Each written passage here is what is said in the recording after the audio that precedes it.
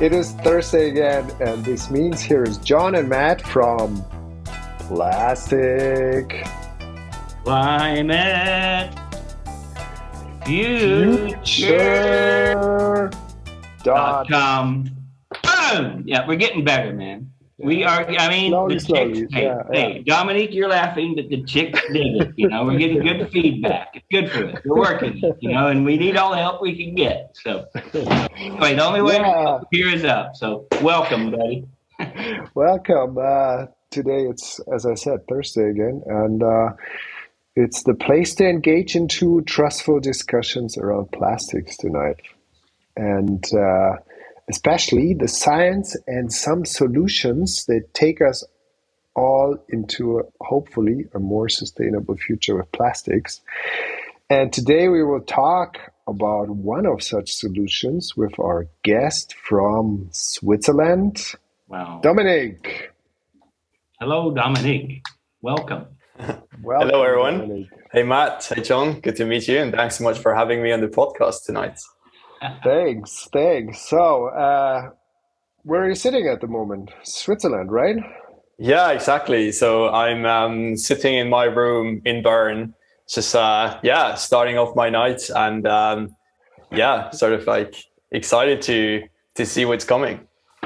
Great. No, thanks a lot for agreeing to talk to us tonight. I think it's going to be really interesting because you have some really interesting activities going on around circular economy, plastics, and also, as I know, because I looked at your LinkedIn profile, for example, about your passionate career.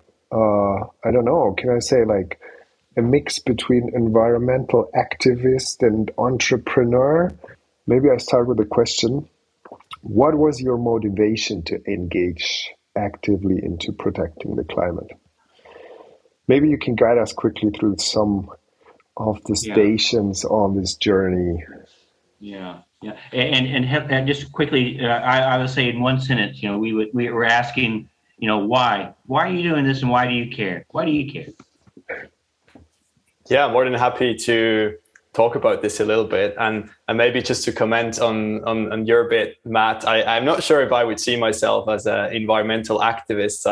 I always try to be on the more, let's say, neutral side of things, because from my nationality, you would probably connect the dots and see why. Switzerland, right? Exactly, yeah. Well, I must say that I always had a close connection with nature, also because I literally grew up in a space that was next to nature, with a beautiful lake, beautiful river. When I show some picture to my international friends, they sometimes think that my parents and my childhood happened in a Disney movie. And it was like, that was one of the reasons why I think I always had a really close connection with the environment, and also because of my parents, who were really passionate about gardening and taking my sister and myself out to nature and go out for hikes and skiing. I think I always had this bit in my brain that I should somehow try to give back and not lose the connection with what actually makes our planet so unique. But then, despite this sort of insight, I still decided to start off in the financial industry, which is sort of the destined that I think most Swiss ambitious young people have or step into. And I joined an insurance company when I was 18 because I wanted to learn about the situation that real professionals face day to day. And I really enjoyed my work as a product manager there, but then eventually decided, after a couple of years at uni, that I would like to spend more of my energy and my time on dealing with some real pressing problems that we have as a society and also as a planet, as opposed to continuing optimizing margins for insurance products. And that's when I sort of made the switch to more environmental and more passion-driven career. And maybe just as a side note, I always try to stay in touch with some movements and some groups that were active in the space, because I wanted to learn more about it. I was always really interested in the science behind climate change, and also the science and the people behind the work that was going on, because in the early days I think I always associated doing good for the planet with being like a very being someone who's like working for a non-profit and not really, using the economic principles that I learned at uni. And I sort of wanted to challenge myself to discover if that's really the case, or if there are people who actually understand how you can make money and how you can build a business that also employs people and leads to some social benefits in addition to protecting the environment. Yeah, wow. Yeah. I mean, that's interesting. I mean, I think we have to find a way, right? Yeah, but how old were you when you decided to leave the insurance business? I was 24. So 24, you already were so focused, and you already had this clear awareness, and I think that's really amazing. So we've been talking to Lola Segers, and she's even much younger than you. Yeah, just wanted to say I wouldn't think that 24 is really young to start. Well, for us, I think for me, 24. But with the new generation, it was really young, right? Yeah, but I think now we're seeing that generational gap closing. Actually expanding.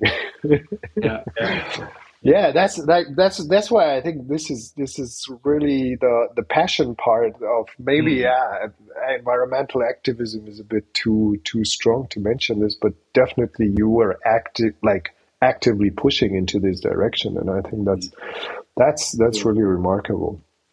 And because you said you were also in touch with organizations and looking into different active groups, and I saw also that you joined the Swiss Youth for Climate movement. What was the motivation behind it? Yeah, the motivation behind this was really, I think, to challenge myself and to learn what was going on this rather like activist side of things. But I must be very honest that I didn't really participate in too many sessions because there was not a lot going on in our local chapter. I just remember the first, let's say, event that I attended, which was basically watching a movie called Geostorm, which is about this like extreme catastrophes that are happening because there was like a lot of geoengineering going on with some mirrors reflecting solar radiation from space, and then they just go crazy and destroy the entire planet and everyone dies. And then we had a scientist at the event who was answering questions about geoengineering, and I was a little confused after this event because I didn't really know what to think. And after this, I sort of moved on. So I would say it was probably not my best experience that I had in, like, let's say, non-profit groups. No offense to Swiss Youth for Climate, but I think it was just not the best night to be there. Wow, that's it. Can I say something? I mean, that's hitting a good recent. I don't want to say memory, but that's what it is for me. I mean, this step into, let's say, pseudoscience, in science fiction, and some kind of reflection of fears of some people about technology and the future. I I can laugh about it and show some scars from this, but also, it also, you can actually apply it to, what you're doing, what we're doing, and bring it down to earth, we're based here at Plastic Climate Future, about, the engagement based on good faith, reaching out and saying, hey man, good faith. And based on science and based on viability, but based on science. We keep coming back to science, Science. So Matt, take it over. I'm not one of that one, but I'm excited to engage. Go on, Matt. Yeah, but so after this trauma or partly traumatized experience, you decided actually to challenge yourself in a very active way, I think, because you are now on the mission to reduce the plastic footprint of companies with your company that you co-founded, and that's called Ampliphi. So, exactly, what are you doing there exactly? Yeah, I try to start with a small introduction and then happy to go into more detail and clarify the questions, because for a lot of people, I don't think it's like very obvious when you tell people that you're helping brands to reduce their plastic footprint. But in essence, what we help brands to do is to really understand their use of plastics in the first place, and then use this understanding to inform potential areas of improvements that they could identify. And lastly, we also help them communicate to make sure that they can grow the movement to accelerate the circular economy. And we do this with a software and also a consulting service where we help brands to use their data to really get into the intricacies of their footprint, and then start the conversation with different solution providers to implement initiatives and also report to different legal authorities and sustainability frameworks. So basically, like when you hear about it, that's the first thing that comes to mind is reducing carbon footprint. And on the other hand, when you look at the environment and industrial environment as well, and then you see how much plastics is being in use every day, you kind of transfer the whole concept and say, okay, look at your plastic usage, and this is your plastic footprint, and we create the awareness, but also provide the tools to actually measure it, right? Exactly. It is very much inspired by the carbon and greenhouse gas markets, or let's say industries. And the situation that we're currently seeing is that most of the actors in the space have this carbon tunnel vision, where they mainly want to measure and understand their carbon emissions.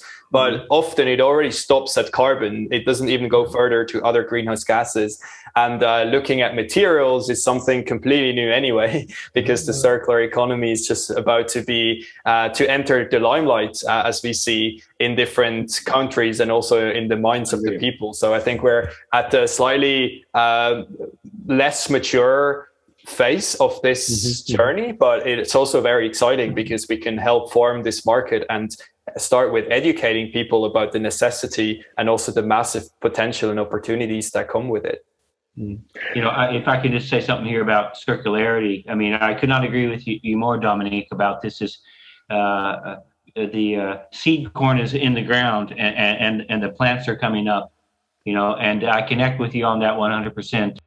The very remarkable thing here is that we talked about it also in one of our earlier podcasts, is that especially measuring what you want to change is very important, because I know it from circularity that it's difficult. It's all new concepts, as you just mentioned, and might be easy to understand in theory, but whenever you want to apply something and you want to actually implement circularity principles and aspects, and also in the recycling space, you need to have some data. And the big challenge is now what are the indicators?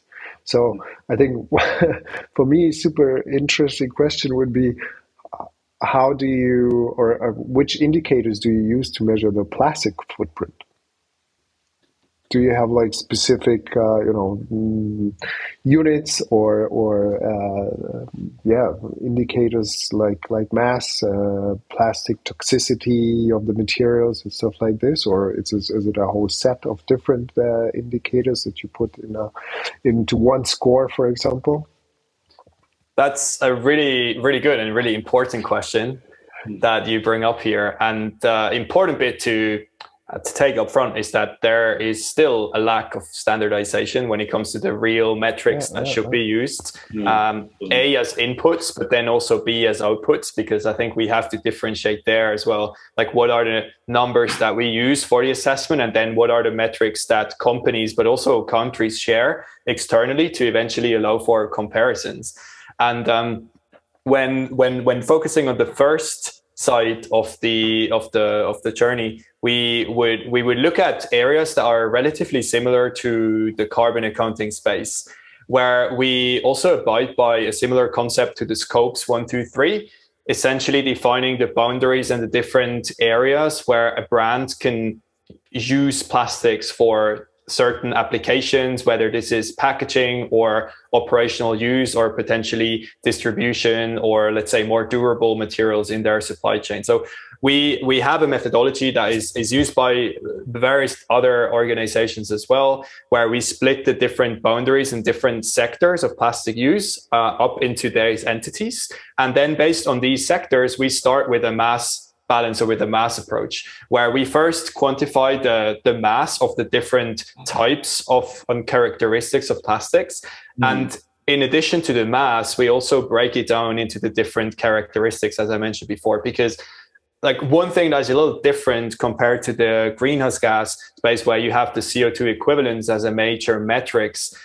For plastics, you can also have like the mass, name it metric tons, as a major metrics. But then the challenge is that 1 metric ton of HDPE is probably not the same as 1 metric ton of a multi-layered material, and that makes it a little bit more tricky, and that comes up with brings up the necessity to also break down these different quantities into different areas, so that you can provide, as you indicated to in the beginning, a range of different metrics, and then make sure that the ones that are actually relevant can be used by the stakeholder for a certain application that they want them to use. The cool thing is, because the focus is on a sustainable use of materials in the end. So, and the sustainable use of materials, but thought in a cycle. So it's kind of on the feedstock side, but also, as you just mentioned, Dominic, from the feedstock, but also you have to look to on the output, and to really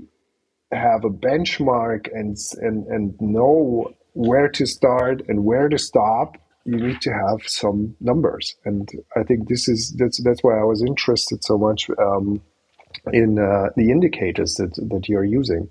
And what you also mentioned is that you can group them also and look into different sectors and different industries. So do you see, or maybe you intentionally do it, but have you seen already that there is kind of overlaps between different industries, so that actually you discover new synergies when looking into measurable indicators for these super new approaches? Because, as I said, like, everyone maybe knows carbon footprint, maybe someone knows circular economy, but if you say plastic footprint, it's probably super rare that someone will be able to understand that, right? Definitely. And maybe, I think there are a bunch of things that I should just quickly comment on to clarify the work that we're doing at Ampliphi. And one really important thing is that in the middle of all the activities that we make is a consumer brand. So like we see a consumer brand as a real catalyst for change, because they have to change because they're pressured by consumers, investors, and regulators all over the world, and they want to see them move, and they ask them to move today. And on the other hand, they are also connected with their upstream suppliers up to the downstream sort of actors that are then responsible for processing the waste. And that's where the entire concept of extended producer responsibility came from. Of course, it's also a little bit more upstream with the manufacturers or producers, but also the brands are increasingly held accountable for these things. And by helping the brands really take all of the actions they can take to eventually accelerate the circular economy, we're helping them go the full 9 yards when it comes to thinking about all different types of engaging, whether this is looking at their own supply chain to reduce materials where this is possible, or eventually optimize some of the materials by increasingly sourcing, let's say, chemically recycled content or mechanically recycled content, up to a level where they can potentially make streamlined investments into grassroots collection activities or new technologies in infrastructure. This is the whole range where brands are currently thinking about acting on plastic waste and also circular economy. And it can get really confusing. That's why we come in as a service provider that, yes, uses technology, but we also act as a consultant who really helps the brands connect the dots and holds their hand throughout the entire process. That's just to briefly comment on John's bit, but now I'm happy to briefly touch upon the sort of metrics and the measurement side of things. And here, just to clarify what I meant before, we are not necessarily focusing on different industries as of, heavy metal industry, and then also music industry and sports and consumer packaging. We're mainly focusing on consumer brands, meaning that beauty, personal care, food and beverage, and all of these areas. And the different areas that we use to split it up are the supply chain activities, essentially. So we provide a breakdown of plastic waste generation for the post-consumer materials that are disposed of, but then also for the materials that are disposed of in the operational state, up to the upstream materials that are disposed of there in the control of their suppliers. So it's more of a breakdown of the different activities than a breakdown of sectors. And then when it comes to actually understanding what it means to have like a footprint and also some other metrics that can be used, I think it always depends a bit on the audience. When we look at media and when we look at the current word of mouth, the word plastic footprint is usually associated with the quantity of plastic waste generation in metric tons. But some niche conversations and some forums who challenge these definitions would go further and say that you should also look at the leakage, for instance, and say, okay, these are the metric tons that are at risk of leaking into nature. And some others are even quantifying the ecosystem impact on biodiversity and societies and economies in a case where these plastics are leaked. That's how far we go as Ampliphi, but we fully understand that not every single actor likes to go down this rabbit hole. And then just to add one more thing, in terms of really quantifiable metrics, and that also I think segues nicely into this higher level discussion about ESG and integration with impact investing and sustainability metrics and carbon. There are a bunch of metrics that are currently, I think, discussed. One is the percentage of recycled content that is increasingly relevant for governmental authorities. For instance, in the UK, with the upcoming plastic packaging tax, the major metrics of relevance is the percentage of recycled content. And in other cases, companies and other investors are also looking at metrics, including let's say, for instance, the investments made in infrastructure, but also potentially the percentage of bio-based materials or the biodegradability of the material. So there's a real range. We have like a suite of metrics that we could offer, but it always depends on the final use case, at least from our experience. Wow. Yeah, and I mean, you're cool. setting a stone. Great stuff. You're setting the stone now in a path which will be probably even more important once all these standards are in place and once all these regulations that now appear from country to country. Here a bit of CO2 tax, here recycling content regulations and so on. But I think this is just starting at the moment, and then you will be there with a system that can actually measure this, because companies will have to do it eventually, right? And is it also what you just said? Kind of coming to one statement that I've read on the internet that you made, and I thought it's very inspiring and aspires to think about it, because you said, how can we reach our goals if we pollute or burn down the pathway to get there? And that's kind of showing the meaning of your work also for for everyone, like for the community and also the consumers, and in the end the creation of a sustainable future, right? I appreciate that. Thanks for these kind words, and yeah, I hope so. Well, I think it goes back to the science fiction area that I had before, because I always like to think about complex problems in visual ways. And in here, I think it's an obvious connection with our current state of the world. Specifically in Switzerland, people think that we don't have a problem with plastic waste because we don't landfill, but we just incinerate everything. I mean, not everything, to be frank. We have, I think our recycling rate is 12%, or was 12% last year, whatever that means, depending on the sort of way how it was measured. But that mainly holds true for PET bottles. All the rest is still incinerated and used for energy generation. Yeah. Do you think, Dominic, there's enough touch points? Because now we, as being interested and maybe educated people in this field, this is something that we can talk about for hours, as you know. But do you think also there is enough touch points between the different stakeholder groups, because it's not only industry, but it also has to be communicated, and there has to be synergies with regulators and also the general public. Or is there ways that we could improve this communication and education between the different stakeholder groups in order to accelerate the understanding through also your approaches, where you create a database and where you create tangible indicators that make it easier to understand the burden, the costs, and also the impacts of materials in the future? Absolutely, there's a massive potential, I think, to collaborate more, and also to spread the word more actively.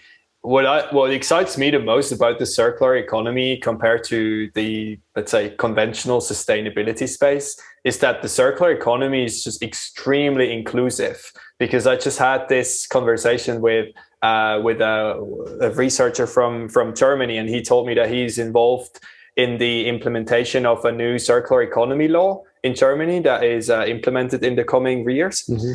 And he told me that they're still in a state where they were trying to figure out who would actually lead this implementation, if it would be the Ministry of the Environment or the Ministry of Finance or the Ministry of Industrial Engineering or whatever that exists, because it has so many overlaps. And only by design, I think the circular economy space and the entire I think speed, or let's say journey towards a world where we design out the concept of waste, has to build upon shared values and also a shared understanding. And it starts with, personally, I believe that it starts from a top-down approach. We need the clear frameworks. We need to have an equal level playing field that is defined by the governments. But we also need the private sector to move, and we need individuals to support the private sector in moving and support the public sector in accepting their principles and sort of sharing these values. And I'm not saying that it's one way. Also here, as John mentioned before, with the solutions, there is no silver bullet in terms of starting with engagement. But I think, like, if we empower the private sector to start first and move forward, without waiting for the public sector to come up with the perfectly standardized metrics and frameworks, while supporting them to do so through engagement and also progressive lobbying, meaning that they don't spend millions of euros or dollars in other places of the world to fight for like a maintenance of fossil fuel subsidies, then I think we can effectively move forward. And that's, I think, really what we live for, and what we want to do is Ampliphi, that we want to help the private sector move forward while supporting the public sector to act, without waiting for these 5 to 6 years that are probably needed to come up with the perfectly internationally aligned metrics. Yeah. I mean, I that's really also refreshing to hear and see, and I agree with you, man. I mean, the solution is requiring, or the problem is requiring solutions now. And we can't let the perfect be the enemy of the good, meaning that we've got to have we have to lean forward. You're a skier, right? We have to lean forward on the skis right now. And we have to do that in the best way, meaning, without minimizing mistakes, so yes, but we got to lean forward on the skis, in terms of testing, investing in development of technologies, testing them, bringing them, to trial and markets, really seeing if we can get this to work, So I fully agree with what you're saying. Yeah, and I think it also connects one thing that interests me very from also a personal point of view, because that's what you mentioned. You have to bring the private sector and the public sector, and of course you need also funding for it. You need rules that help to direct the funding into the right directions, and also investments into the right directions. And what I've also seen on your profile is that you have experience as an ESG analyst. I think it's still coming from your insurance business. And do you think this whole ESG topic is a way that helps to build a framework to, really drive also the investment sides into the right direction, and what is the role of circular economy in the end to achieve ESG goals, and does it play a significant role in this also? This is also an important question, or is it just a small drop on the hot stone? Definitely, it's a good one. And so I started engaging in ESG when I was still at the insurance company, and I wrote my bachelor thesis about integrating ESG criteria in the asset management sort of side of the insurance business. And then when I started my master's, I interned for a company that was specifically looking at investment funds that avoid carbon emissions. And they also looked at into ESG. So that's sort of where my limited experience is coming from as an ESG analyst. But personally, and also what I've seen in the last couple of years, ESG is increasingly used as a tool for risk mitigation. And personally, I don't really believe in ESG as a concept to measure the upside potential, because of course you can argue that with being more active on the environmental, social, and governance side of things, you can increase your revenues and you'll get a higher loyalty of your existing clients and all of this. But there are many studies that also sort of question the assumptions that some of these scientists make, and I personally don't have a really strong opinion if that's really material or not. Whereas for the risk mitigation side of things, I'm like strongly convinced that ESG is like a massive thing that is necessary to consider, because at the end of the day, when you look at the valuations of the companies today, a massive amount of the valuation is coming from goodwill and the sort of intangible assets that the companies have, and like all the reputational risk that comes with it is definitely, I think, very relevant and material to all of these companies. And in addition to the reputational risk, and then sort of connecting the dots with the circular economy, I think the analysis of data also allows you to identify inefficiencies and areas for improvement and areas for cost reduction. And specifically, when we look at numbers or data points or metrics that can be used in an ESG disclosure framework, they can probably also be used in a circular economy setting. And when you think about them from a circular economy point of view, and potentially ask yourself how you could improve your performance by reusing materials, or how you can improve your social performance by eventually engaging with your customers to correctly dispose of your products or recycle your products, it's likely affecting both sides of the puzzle, including your like ESG performance, but then also your bottom line financially, but also your circular economy performance. So I know that was a little fluffy. I'm not sure if that helps. I think there's obviously a lot of fluff in the discussions that we hear, and that's something that is just there. But really, quantitatively speaking, it all comes down to the numbers that I think can be repurposed in many different areas, including ESG and including the circular economy transition. And I think that the interesting thing about it, and maybe that's a closing point for today's discussion, is that approaches like yours, which bring in the whole material topic, like materials that dominate our lives, from products, from usage, through concepts like that put some numbers in that help to measure the impacts and the material cost and also the circularity.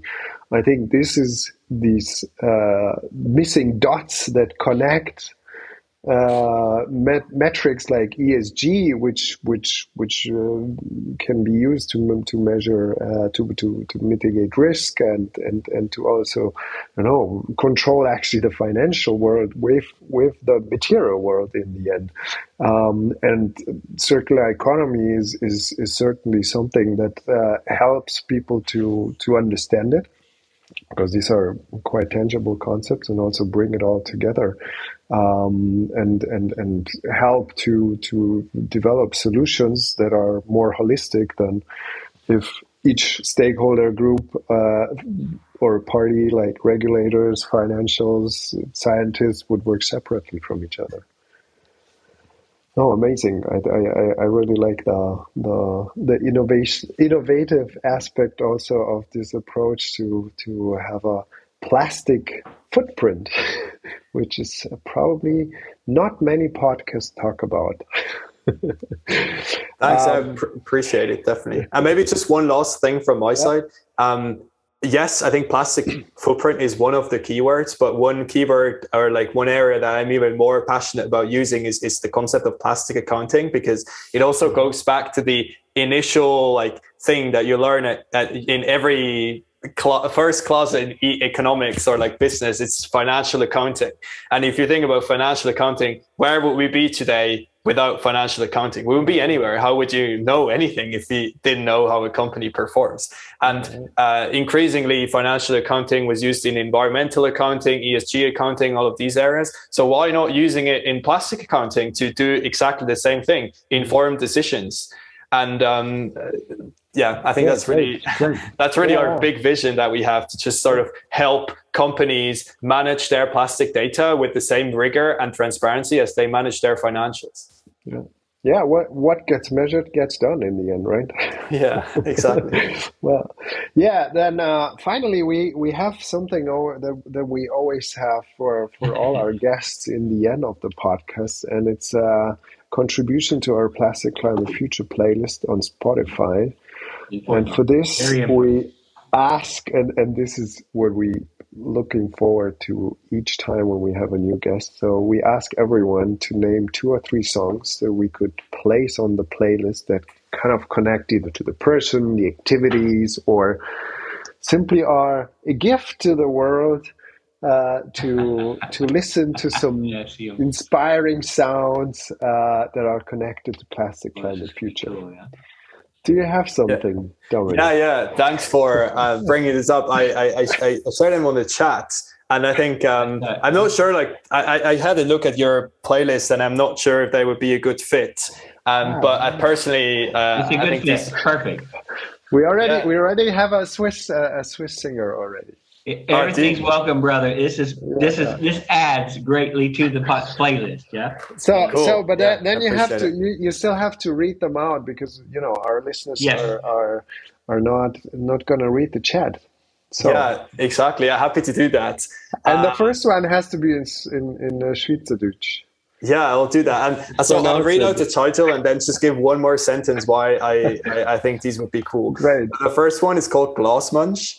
And it means a human being made out of glass, essentially.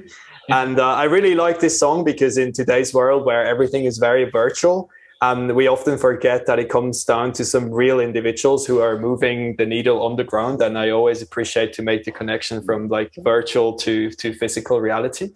The second one is Lucky from Jason Mraz. I really like this one for 2 reasons. One is because it makes me really happy when I need some like external motivation. And the second one is that I think it's a massive privilege to work on your own sort of like passion and vision. That's something that I didn't really recognize for a long time, but it's just I think being an entrepreneur and sort of trying to follow your vision and your passion is something that is unfortunately not possible for many people in the world, and I think that's something to definitely recognize. And then the last one, Final Ascent from the latest James Bond movie, is a song that is a classical music song that I listen to when I have to be very concentrated at work. And it's really, really nice and really epic because the end is it's just amazing. And then it ends up with a really good feeling and you're extremely motivated to move on. So that's why I selected these 3. This is great. Yeah. Great. Thanks. That's going to be on our playlist from tomorrow. Look forward to it. Yeah. Great. Well, thanks, Dominic. This was really an amazing discussion that we had today, especially the focus on measuring and communicating. I guess if someone wants to find out more about you, they can probably find you on LinkedIn, and then we will also link up your Ampliphi website in the show notes. And thanks for listening to everyone else, and we will follow your journey with Ampliphi, definitely. If I may say on myself, just thank you, Dominic. Nice to meet you, and thank you. Same. Yeah. Thanks so much for having me, and also best wishes to you. It's really amazing to see the podcast growing, and I think it's really important to connect the dots between plastic, climate, future, because these three areas are extremely interconnected. And I'm glad to see that you're taking this on and starting to create action from the inside. We're having great fun, man. Cool. Appreciate it.